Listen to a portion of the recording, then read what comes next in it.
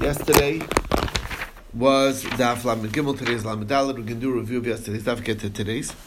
And the question that we wanted to understand, we saw two positions. We saw Rav Chia and Bar Kapara. And they both swore up and down in the name of their that they heard in the name of Rabbi Yehuda Nasi to their direction. And again, there were three cases.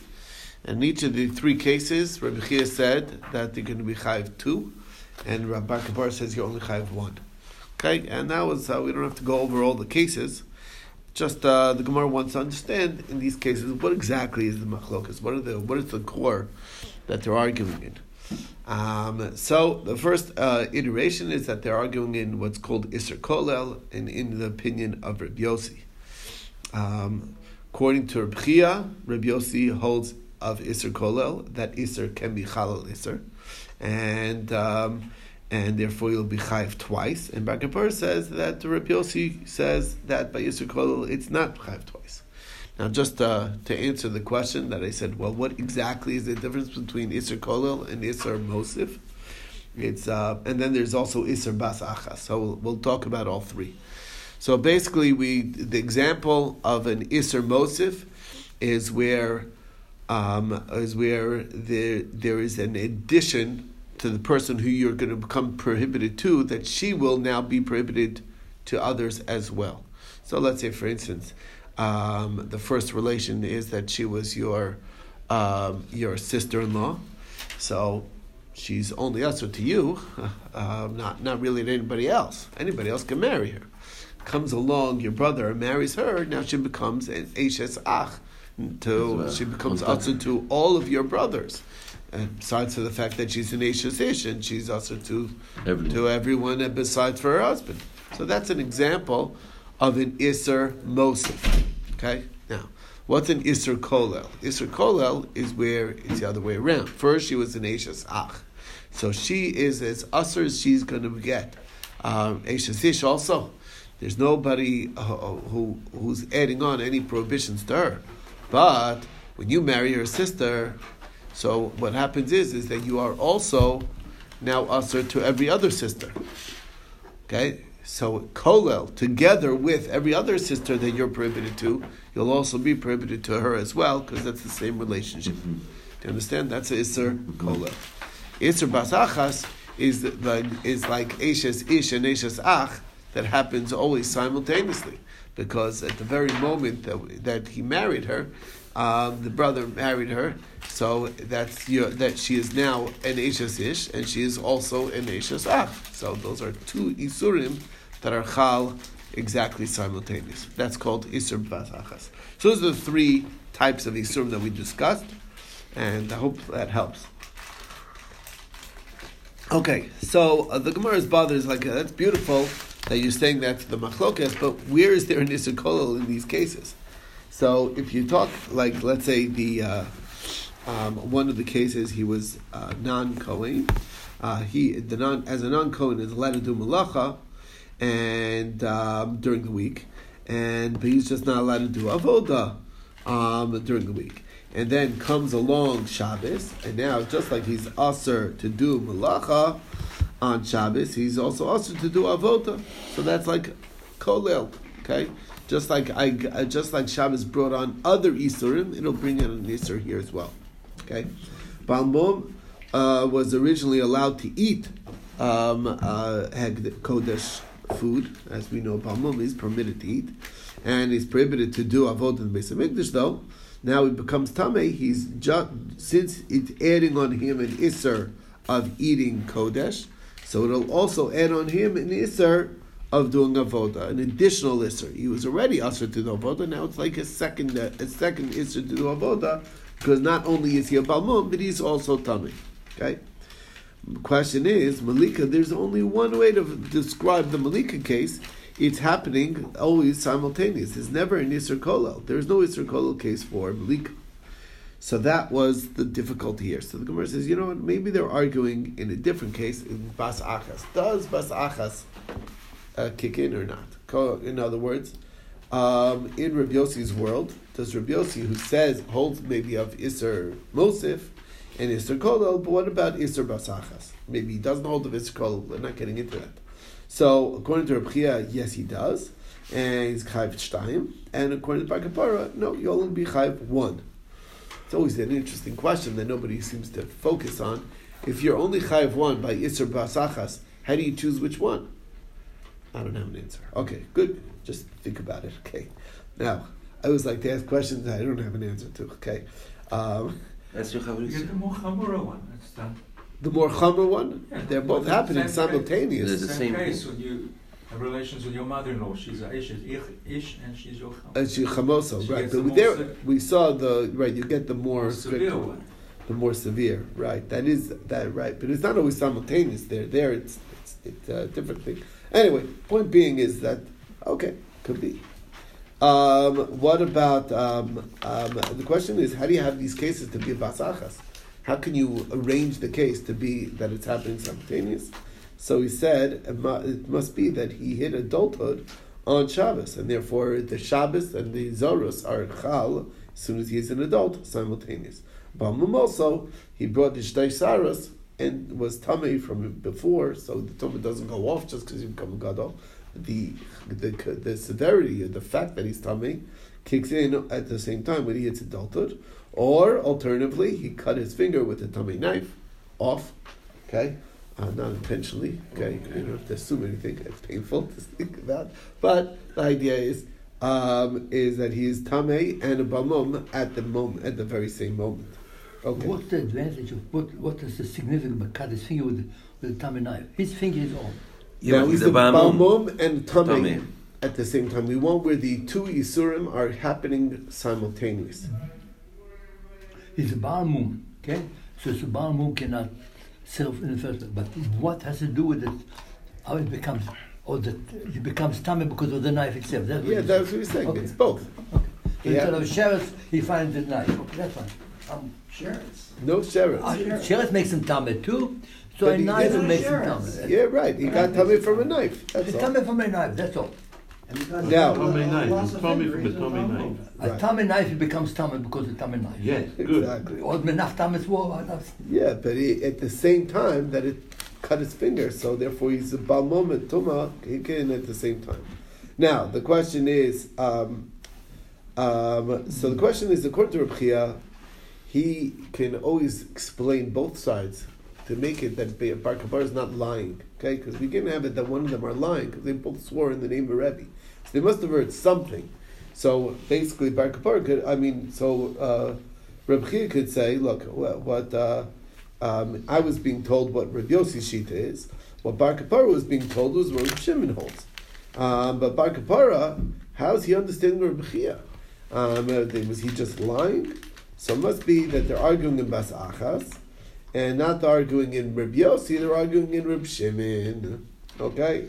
So according to Reb Chia, he's swearing because don't think, Reb Shimon is generally the one who holds there's always only one Isser, so don't apply his opinion here.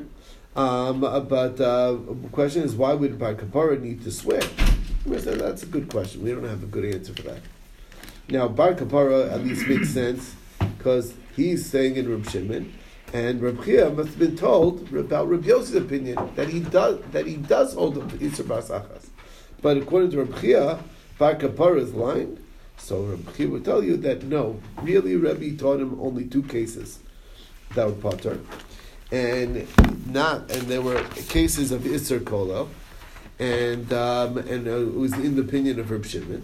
And Bar Kapara saw a case of Zar that ate from a Malika, and he thought that since it's similar, he put it as a third case. It's part of the same three cases, and he thought that he told him in all three cases that it's Potter. Meaning you only have one, and that case of Malika only makes sense as a Bas Achas because it can't happen in a non-simultaneous way. There's no Isser Kol there, and he says if that's Bas Achas, then all the cases must have been Bas Achas, and that's how he made his mistake. So the Gemara asked the question: if you have a non-Kohen who does avoda in the Beis Hamikdash on Shabbos, or Balmum that did avoda in the Beis Hamikdash while he is tamei, there is Zarus, and there's Shabbos, and there's Bamum, and there's Tumah, which is according to Rabbi Yossi, and Rabbi Shimon says, no, it's only Zarus and only Bamum. And that's it. Now, Malika, the case was left out.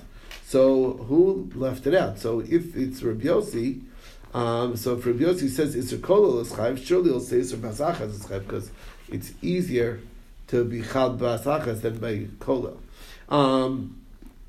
Makes more sense that, there's not like, Ein Isser Chal Isser is always because one's there first, there's no room for the second Isser. It doesn't happen when it's simultaneous, it can both happen simultaneous and there's no problem. But according to but it must be in Reb Shimon, and he only holds of Isser Kol is Pater, and not Isser Bas Achas, which is basically a Tifta to Bar Kapara, and the Gemara feels that this is compelling, that Bar Kapara is incorrect. Now, what was the case? Just to understand the case, we had a difficulty with. We said that this non-Kohen did Avodah in Beis HaMikdash on Shabbos, so he's obviously transgressing Shabbos. Now, which Avodah is actual transgression of Shabbos? That would be Pasal Bizarre. If it's Shchita, which is definitely qualifies, well, Shchita is kosher Bizarre. So there's nothing wrong. He's not, the Zar factor is not a factor. And if it's from catching the blood and bringing the blood, that's just tilto. What do you do? Hakdara? Hakdara is a malacha, but it's only a malacha that's on the level of chatos. If it's one of the 39 malachas, then you get the death penalty. But Havara, according to Rabbi Yossi, is Lilav Yatzasa. It was downgraded from all the other 39 malachas, all the rest of the 39 malachas, to only be allowed when it singled it out to say Lo Svar Eish, the Chomosh Vasechem Yom HaShabbos, it downgraded it. So, what could it be? So Rabbi Acha Bar Yaakov said we're talking about the shechita of the bull of a Kohen Gadol on Yom Kippur. That's what we're talking about. On Yom Kippur, that is Shabbos. Now, and it's going to the opinion that the bull of the Kohen Gadol has to be shechted strictly by the Kohen Gadol himself, and it's Pasal Bizarre. So the Gemara says, why call him Bizarre? Even if he's a Kohen Hedjot, he'd be infit. So the Gemara says, you're right, he was Bizarre as far as we're concerned, meaning as far as who is allowed, he is Bizarre in this regard. Comes along Rav Ashi, says, I don't understand the whole question. In the first place, who says that we're talking about Chatas or Lavin?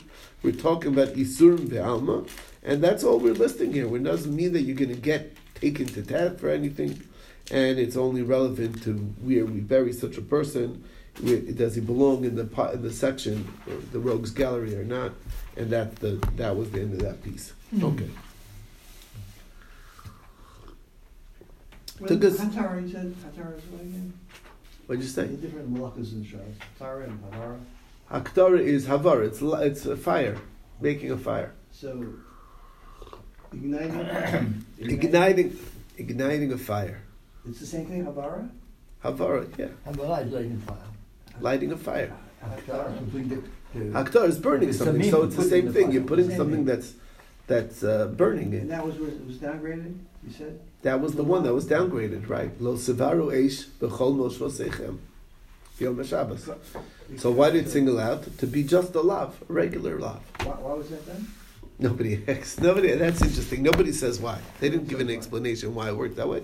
That's what. It's not part of the 39 malachim. It took it out. He didn't say why would the Torah take that out. That's an excellent question. Take it out. It took it out as the other opinion that it took it out as an example to make them all into single clouds. Just right. like that, yeah. So why not? That's the other opinion. That's the other opinion. Okay. 39 or less that one, or including that one. Our mine is that one. It's really 30, according to this opinion. The main, what we hold, the Psak Halacha, is that this is just an example. And all of them are separate malachos. It was there lechalik to divide them into separate categories of as if there's a separate negative prohibition on each of them. So all of them, including that one. Yeah. Right, exactly. That makes 39 or 40? 39 total. Okay. So really have on the firing, I may put in the fire, that's an exception to all the rules that we studied. Is that correct? According to one opinion, according to Rabbi Yossi. We don't, that's not the Psak Halacha. Don't. Not Psak Halacha, okay. Okay, anyway. All right, so that took us to another case of mistaken identity.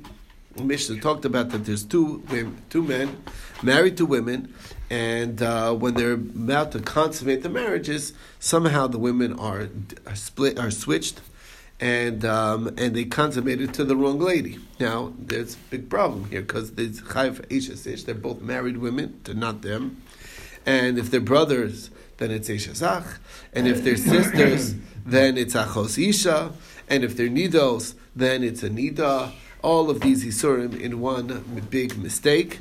After what you're going to have to do is separate them for 3 months, just in case the child's a mamzer. There's a baby. We need to know who's a mamzer, who's not.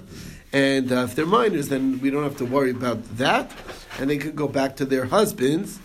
If they're kohanos, though, they're already not allowed anymore to have truma. So it's a really, really grievous error, really bad news. Okay, but anyway, yes. Okay. Next question. The next question is, I thought you had a question. Next, so the Gemara wanted it was bothered by the terminology of the Mishnah. The Mishnah says hichlifu, they switched their wives. So who are we talking about? Risham, who would actually switch wives under the chuppah? That's like horrible. So the Gemara says, no, it's not what happened. It was, in fact, Rav Chia says that there are 16 chatos here because there are 4 people that are perpetrating these isurim, and they're all going to be chayav their own, and they're doing four isurim, each of them, because there's an isur of eishes ish, eishes ach, achos isha, and nida, and each of them are transgressing, so they're each going to have to bring a korban chatos. So that's 4 times 4 is 16. Now, obviously, it was not b'mezid because otherwise there's no korbanos. So our view this says don't read it as hechlifu, but rather as huchlifu. They were switched by mistake. Okay, so it makes sense because it says if they're katanos that aren't ruyus lele, they can be taken back right away. If it was intentional, why would that be allowed? So the Gemara says that isn't a proof because the katanos that are even if they intentionally sin, they're seduced to do an avera, that does not count as an intentionality, it counts as an onus. That's also true, right. But anyway, pitoi of a ketana is considered an onus, so they would be allowed back to their husbands even if it was intentional. Now, so the onus by Israel is permitted. Now the question is, but it says that they're separated for 3 months. Sounds like after 3 months they could go back to their husbands. They would never be allowed back to their husbands if it was intentional, and that's clearly indicating that it was definitely not intentional, and it was not hichlifu intentionally, but it was huchlifu, and that is the bottom line, and that is where we got up to yesterday. Take it from here.